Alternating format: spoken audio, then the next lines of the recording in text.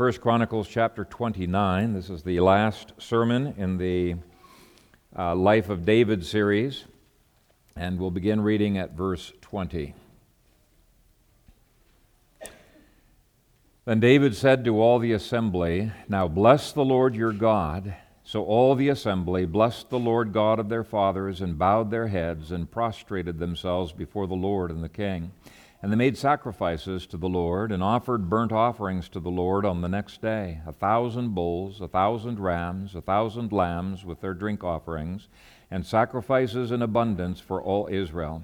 So they ate and drank before the Lord with great gladness on that day, and they made Solomon the son of David king the second time, and anointed him before the Lord to be the leader, and Zadok to be the priest. Then Solomon sat on the throne of the Lord as king instead of David his father, and prospered, and all Israel obeyed him. All the leaders and the mighty men, and also all the sons of King David, submitted themselves to King Solomon. So the Lord exalted Solomon exceedingly in the sight of all Israel, and bestowed on him such royal majesty as had not been on any king before him in Israel. Thus David the son of Jesse reigned over all Israel. And the period that he reigned over Israel was 40 years. 7 years he reigned in Hebron, and 33 years he reigned in Jerusalem. So he died in a good old age, full of days and riches and honor. And Solomon his son reigned in his place. Now the acts of King David, first and last, indeed they are written in the book of Samuel the seer, and the book of Nathan the prophet, and in the book of Gad the seer, with all his reign and his might, and the events that happened to him, to Israel, and to all the kingdoms of the lands. Amen. Father, we thank you for this, your word. It is our glory to study it, to understand it, and to obey it. And we pray that by the power of your Holy Spirit, you would enable us during this continued time of worship to be sanctified by your truth, by your word, and that we would glorify you with our responses. We pray this in Jesus' name. Amen. Well, the other day I happened to notice a gravestone for Mel Blanc, and actually I was a little bit shocked by it when I saw it. It said, "That's all, folks." And some of you are too young probably to have seen the cartoon films, Daffy Duck and Bugs Bunny and Tweety Bird and Sylvester and Porky Pig and all of those old cartoon strips. Well, Mel Blanc was not only the creator of Porky Pig, he was the voiceover for most of the cartoons back when I was a kid. And at the end of every film, Porky Pig would stutter, "That's all, folks." And that just became a very famous tagline on the cartoon. Sometimes they had the other characters saying, "That's all, folks." And so for an old guy like me to put those images together on a tombstone just doesn't seem right. It doesn't seem like it goes together. Now, from one perspective, you could see why he would want to be remembered by his life work, and in some ways that phrase captures his entire career at Hollywood. He was famous for voicing Daffy Duck, Yosemite Sam, Foghorn Leghorn, Marvin the Martian, Wile E. Coyote, the Tasmanian Devil, and you'll probably recognize a whole bunch of other cartoon characters if I went through them, at least those of you who are older. Now, I know it probably shows that I watched too much TV when I was a kid, at least when we were on furlough. When we were in Ethiopia, we didn't have any TVs. But this guy really was an absolutely amazing impersonator with his voice. It's just astounding, all of the voices. And that's why the second tagline in your notes there, that the gravestone says, "Man of 1,000 voices." So the phrase on the tombstone, "That's all, folks," could be taken in an appropriate and humorous way as a summary to his long career. But when you see it on a gravestone, it's discordant and it could miscommunicate. It could communicate that he believes in no life hereafter. Once you die, that's all, folks. That's the end of it. There's nothing more. Or it could communicate that all he wanted to be remembered for was his success in Hollywood. Could communicate that life is just one big joke. or it could communicate that his family was really proud of his accomplishments. I don't know, but it does leave you guessing. In any case, whatever the family intended by that marker, I put the picture into your outlines to remind us that the end of your life is just as important as how you live it. Where does your life point to? Even when you're near the end of your life, where does it point to? There are two kings in the book of 2 Chronicles that their life is written in a way where it's very clear that they started their life very well. They started their reign very well, but they ended poorly. And that's King Hezekiah and King Asa. They were both good kings in some ways, but they ended poorly. And to some degree, that was true of Solomon as well. Actually, he did repent, and so he did end his life well. But I'm going to focus in on what is meant by that phrase today. How do we end our lives well? Almost everyone who has written on the life of David agrees that he ended his life well. And by that, they clearly cannot mean that David did not have glaring sins and errors even toward the end of his life. Obviously, we recognize that his adultery with Bathsheba, his situation with Uriah, killing of Uriah, had negative ramifications that went way beyond his life. But even toward the end of his life, a few months earlier, the situation with Abishag showed poor judgment when he went along with his advisors. And so, ending his life well clearly cannot mean that he was sinless. He was not. If you take a look at verse 14, he expresses his utter unworthiness of even serving God and giving things to God. He says, "But who am I? And who are my people?" In verse 14, he acknowledges that his life is nothing. It's emptiness apart from God and the significance that God gives. In the last words that he penned in 2 Samuel chapter 23, he describes what a good, godly leader should look like, but he acknowledges he did not live up to that standard. He didn't even live up to the standard that he expects kings to live by. He said in that chapter, "Although my house is not so with God, yet he has made with me an everlasting covenant, ordered in all things and secure, for this is all my salvation and all my desire." So he did not live a perfect life, but he did know how to live by grace. He knew how to repent of his sins, how to turn from his sins, how to hate his sins, and how to cling to the Lord Jesus Christ, the coming Messiah at that point. And I think that is symbolized in all of the burnt offerings, the sacrifices that were made in verse 21 of our chapter. Those all pointed forward to the Lord Jesus Christ, who through this typology, they were believing that he would provide for their sins. And if you want to end your life well, make sure that you never lose your grip on Jesus and on his grace. You may fall again in the future. David had a number of falls in his life, but make sure you get right back up. You cling to the Lord and his forgiveness, and you get restored into fellowship with God. From man's perspective, David may have seemed like a loser. Look at how some of his kids turned out. Didn't turn out very well. You think of Bathsheba, you look at Uriah and you think, what a loser. Yes, from one perspective, he was a loser, but not from God's perspective, not at all.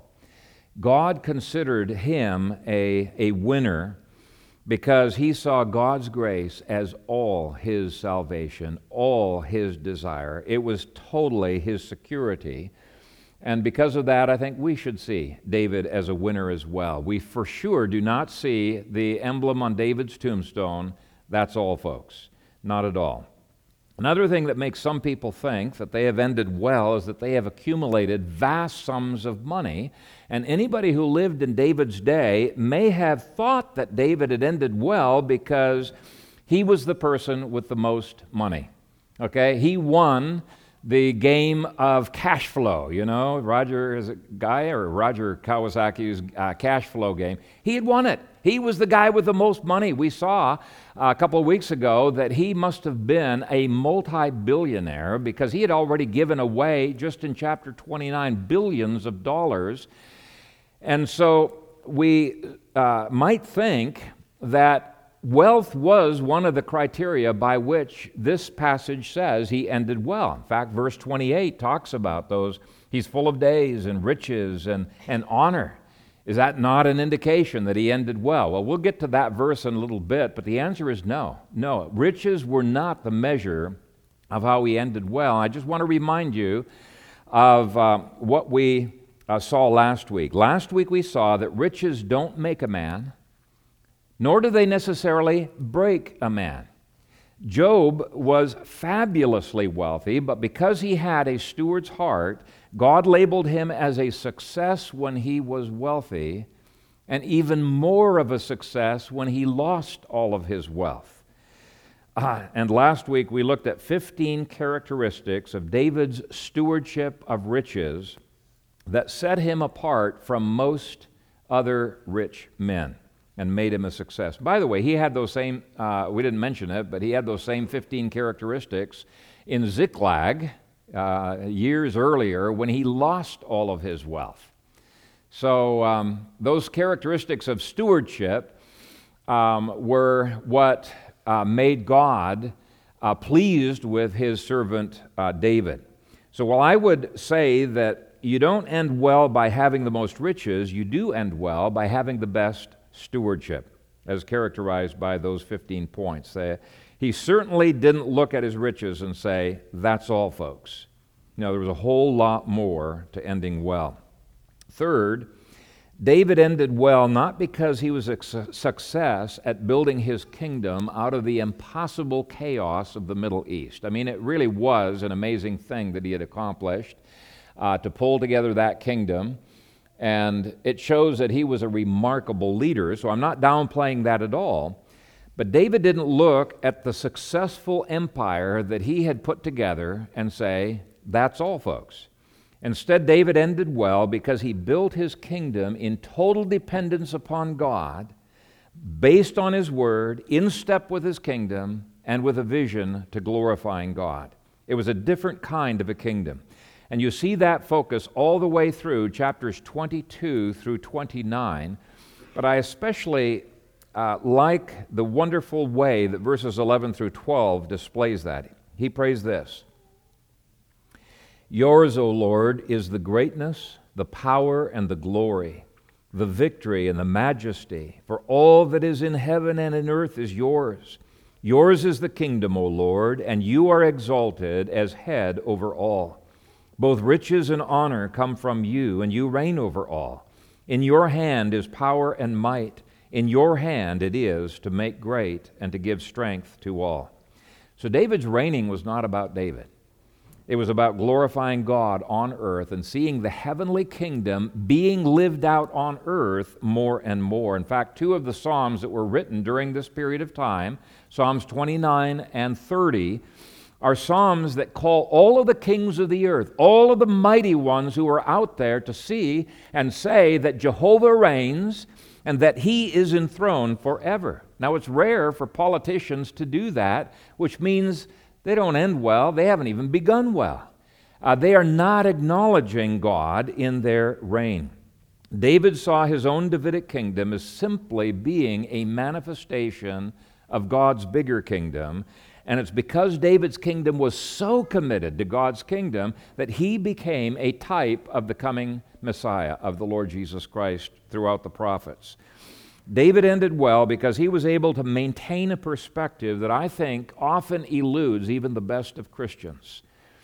Too often Christians see their role in life as being successful in building their own nest egg, or their own kingdom, or their own comforts, or winning the pro-life battle, or whatever it is that is their earthly work.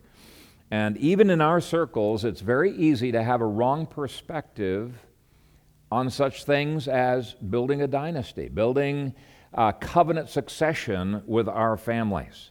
We need an eternal perspective if we are to make our earthly decisions right. And we've got to see the relationship between what we are doing and what God is accomplishing on earth.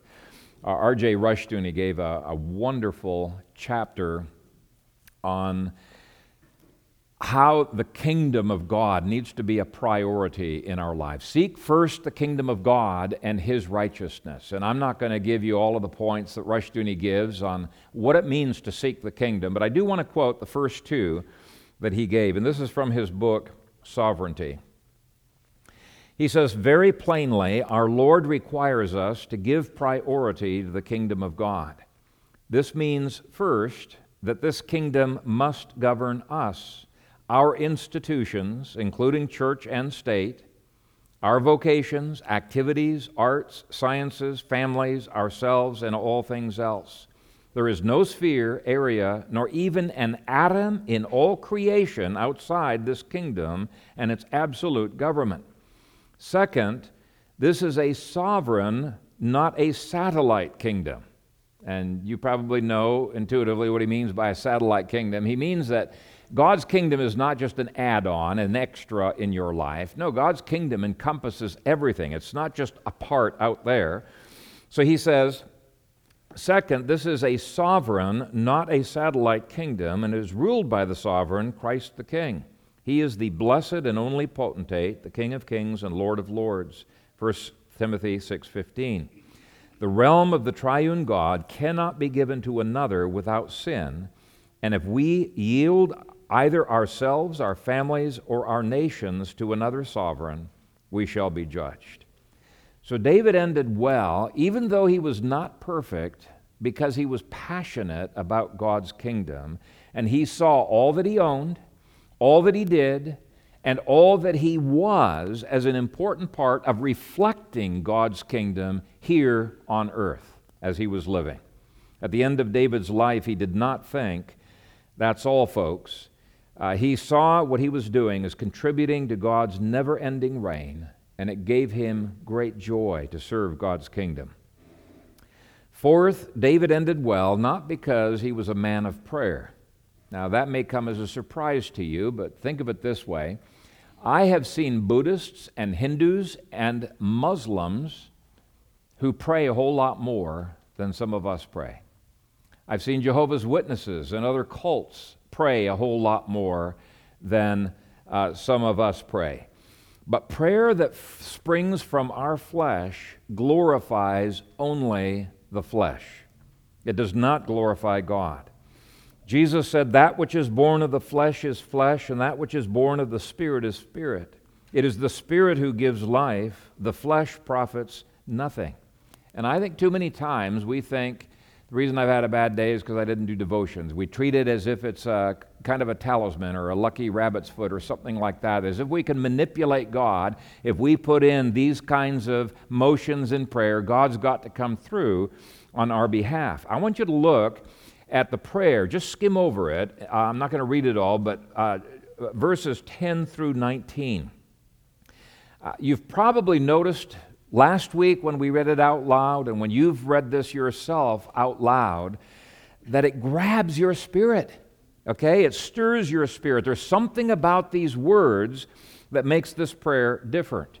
And I think in part it's the content. It's very God-centered, God-glorifying, and Scripture-based content, but I think there's more to it than that. This prayer is so powerful because it is a prayer that was birthed by the Spirit of God. Now, obviously, because it's inspired, right?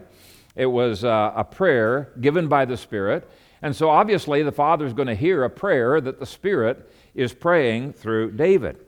And that is something that should get our attention. How can the Father ever deny the prayers that are uttered by either His only begotten Son or by His Holy Spirit?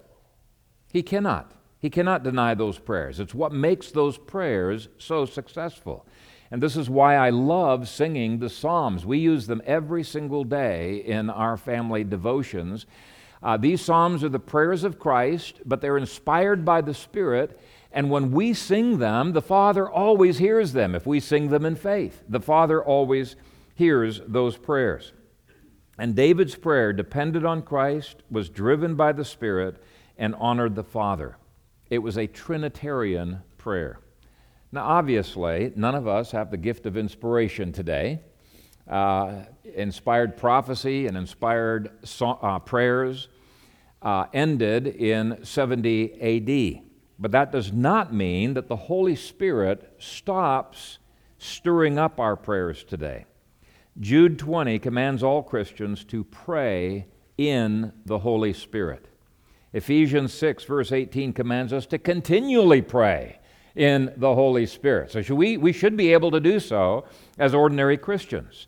The Holy Spirit can prompt us to pray, can empower us, can lead us, can make our prayers successful. I want you to listen to Romans 8, 26 through 27. Likewise, the Spirit also helps in our weaknesses, for we do not know what we should pray for as we ought, but the Spirit Himself makes intercession for us with groanings which cannot be uttered. Now He who searches the hearts knows what the mind of the Spirit is, because He makes intercession for the saints according to the will of God. And I love Spurgeon's comments on this. He said, God the Holy Spirit writes our prayers, God the Son presents our prayers, and God the Father accepts our prayers, and with the whole Trinity to help us in it, what cannot prayer perform? So I think you're beginning to see there's a pattern in all of these verses that we are going through. David ended well because he depended upon God in absolutely everything that he did, including his prayer life. He thirsted for God. He was not satisfied when God was absent. You can see that in so many of his Psalms. He ended well because he was a man wrapped up in God. And so the fifth point says that David ended well because he was not because he was a man of worship or faithfully attended all of the worship services, but because he engaged in true worship in God's presence. He met with God. He communed with God. He taught others to do so. I'll read verses 20 through 22. Then David said to all the assembly, now bless the Lord your God. So the assembly blessed the Lord God of their fathers and bowed their heads and prostrated themselves before the Lord and the king. And they made sacrifices to the Lord and offered burnt offerings to the Lord on the next day, 1,000 bulls, 1,000 rams, 1,000 lambs with their drink offerings and sacrifices in abundance for all Israel. So they ate and drank before the Lord with great gladness on that day. Now I want you to notice the phrases before the Lord in verses 20 and 22, and the phrase to the Lord in verse 21. Just as all of life for David was God-focused, his worship was God-centered. In his introduction to Matt Redman's book, Face Down, Louis Giglio says this: worship always begins with God. Apart from His willingness to share Himself with us, we would never see His face, being forever stranded from His intimate embrace. Without true glimpses of God, we will invariably try to shrink Him down to our own size, rather than allow even the tiniest taste of His infinite glory to stretch our mind and soul upward as we try to fathom His. That's why worship without revelation is so lackluster, dull, and void of the awesome wonder that belongs to God alone. The kind of nearsighted worship we can comfortably offer standing up or sitting down. But when our eyes are opened to drink in His matchless beauty, we are intrinsically drawn face down to the ground, that place of worship where we are both secure and somewhat afraid, in love and in awe, bowed low, yet somehow lifted high. David was a man who had success in life and in death because he was a man who worshiped in the Spirit, trusted in Christ to the glory of God. So it was not just any kind of worship. It was the kind of worship that one of my favorite books on this subject is by Virginia Brooks. She describes it as the reach of the heart. It's the heart reaching out to God. So I want to end well by imitating David, who, even though he was not perfect, he knew how to tap into perfection through the grace of the Lord Jesus Christ. He was drawn to the perfection of God himself. Now, sometimes we think a person ends well because his children are a success. And the second half of verse 22 certainly shows that David was a success at this point. But I think we should add that David's heart was for covenant succession, passing on a vision. Now, in a previous sermon, I communicated how David passed on that vision to his youngest son, Solomon. I think he had failed. We talked about that. He had failed with some of the earlier children, but he picked up the mantle with Solomon. Verse 22 uses the phrase, before the Lord, one more time. It says, and they made Solomon, the son of David, king the second time, and anointed him before the Lord to be the leader, and Zadok to be priest. So this was covenant succession of both family and church. Both Solomon and Zadok were anointed a second time to emphasize the fact that this was very, very self-conscious and deliberate. It was a self-conscious passing on of the faith to the next generation. And in these chapters on covenant succession, the phrase before the Lord occurs 6 times, and to the Lord occurs 5 times. Seventh, it's not just any dominion that enables us to end well. So we need to understand that even unbelievers, since the fall of Adam, still have that urge for dominion. But their dominion is not really got the same motive, goal, and standard. Sometimes it's engaged in selfish ways, sometimes even demonic ways. So if you get your sense of satisfaction from the successful dominion that you have taken in science, agriculture, politics, voice-over cartoons, or anything else, make sure you're doing it by the power of God and to His glory. Whether you eat or drink or whatever you do all to the glory of God. Now there's an interesting phrase in verse 23. It says that Solomon sat on Jehovah's throne. Let me read the whole verse. Then Solomon sat on the throne of the Lord, all capital letters, Lord is Jehovah, as king instead of David his father, and prospered, and all Israel obeyed him. Now there's a lot wrapped up in that little phrase that impacts eschatology, impacts our view of the kingdom of Christ. I just want to point out the most obvious implication of the whole clause there, that Solomon sat on the throne of Jehovah as king in place of his father David. That shows that Solomon's throne is ultimately not his throne, it's Jehovah's throne. And since he sat on Jehovah's throne in place of his father David, it implies that David sat on Jehovah's throne, and therefore David's throne was not just David's throne, it was Jehovah's throne. And while it's a remarkable typology of the Lord Jesus Christ that Jesus would sit on the throne of Jehovah, and while it shows that Jesus' throne today really is Jehovah's throne, it's David's throne, the two are identical in God's eyes, and the book of Acts, I think, is quite clear on that. We also need to keep in mind that the literal application of that verse in David's day was that David did not have the privilege of taking politics as one aspect of dominion apart from God's kingdom.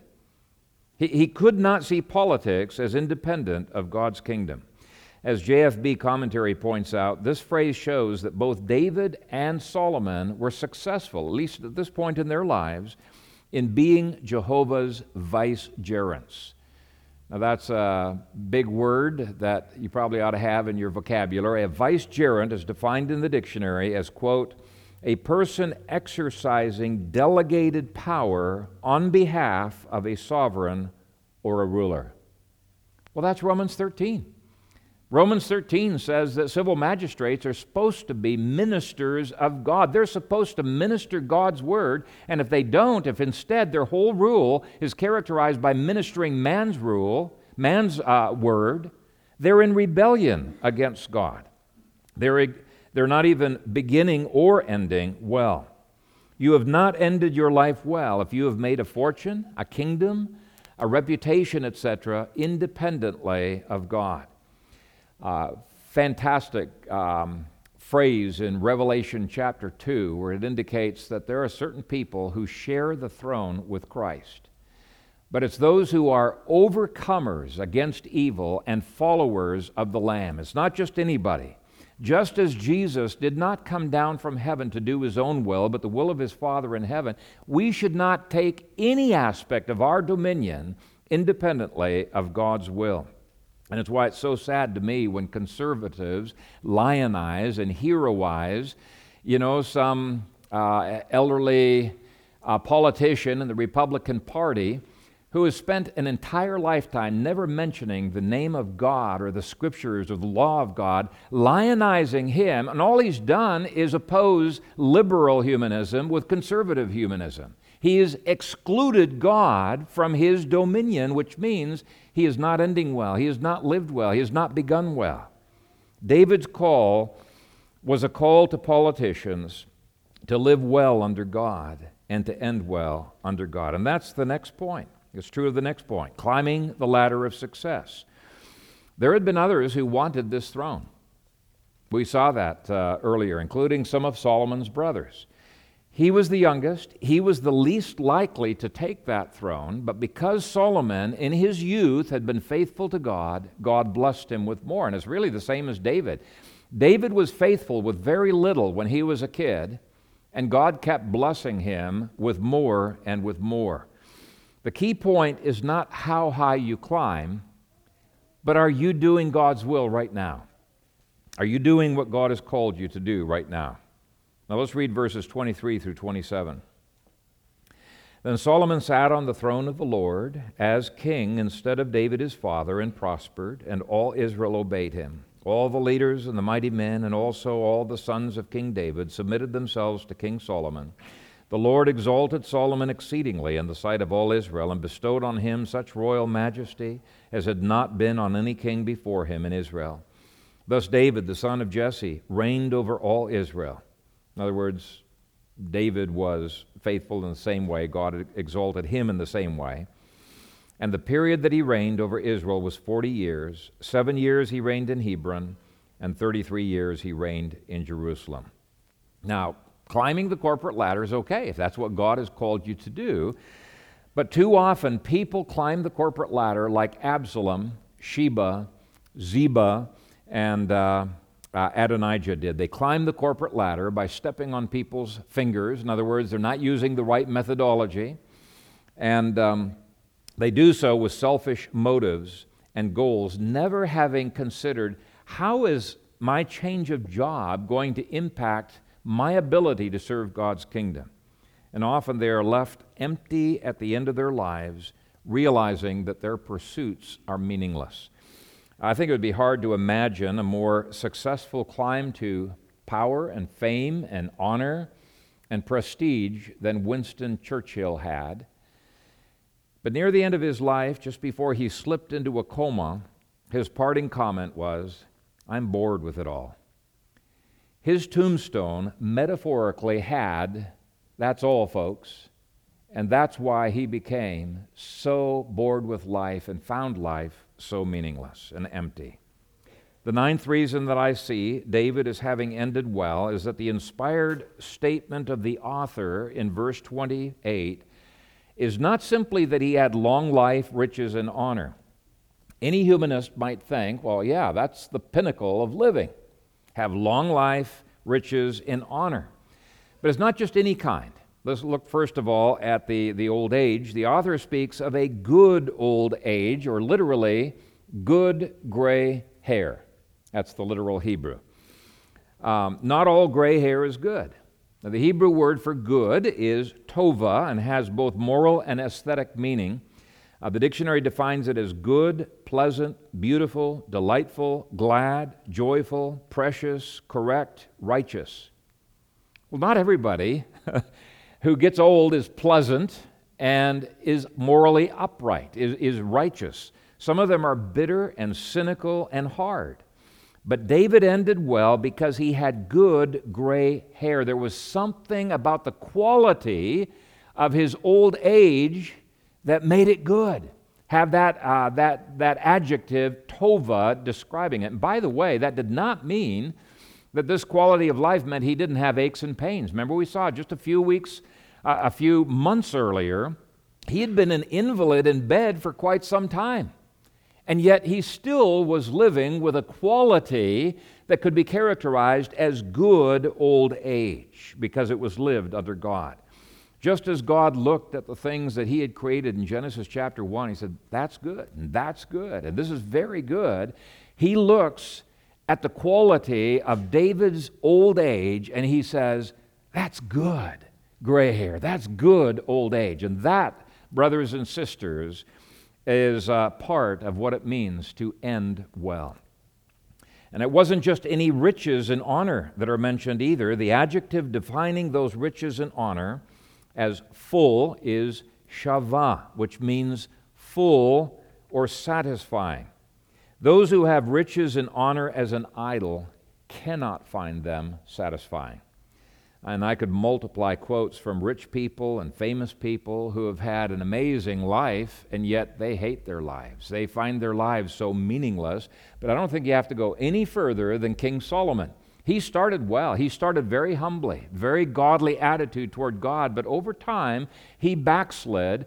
And in Ecclesiastes, he says he came to a point where he hated life, and life was empty. And he said, vanity of vanities, all is vanity. Even the things that people aspire for, the riches, the wisdom, the buildings, all of the different things that he had, he said it was all empty. It left him empty.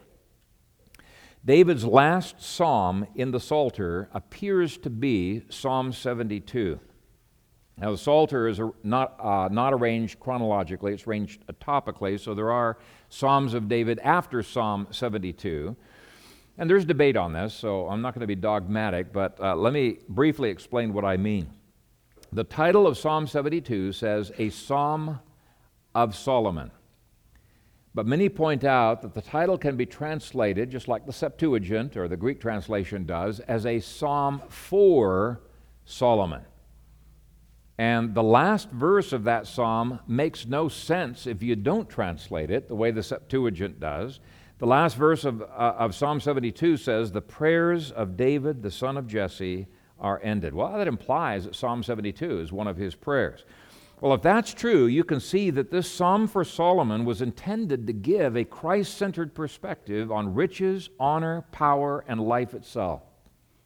The whole psalm points to the greater Solomon, to the Lord Jesus Christ, who is the only man in human history who has managed to live life as fully as God intended and who perfectly glorified God the Father. And Jesus made it clear that you will never have fullness of joy in life and never have satisfaction in riches and honor until you first find satisfaction in God. Psalm 72 is an amazing psalm, probably written in these last months of David's life, that expresses a longing for the whole earth to worship and glorify God, and that shows David finding total satisfaction and delight in God. So he's not focusing more on the gifts than he does the giver, and it's yet another reason why he ended so well. The last point is that David ended well because he didn't live and strive for man's recognition, but he lived and strove for God's. Well done, thou good and faithful servant. Now, it's a section that gives praise and recognition, but who's giving the praise and recognition? It's God. These are the words of God. And verses 29 through 30 points us to the prophets and to the scriptures recorded by those prophets.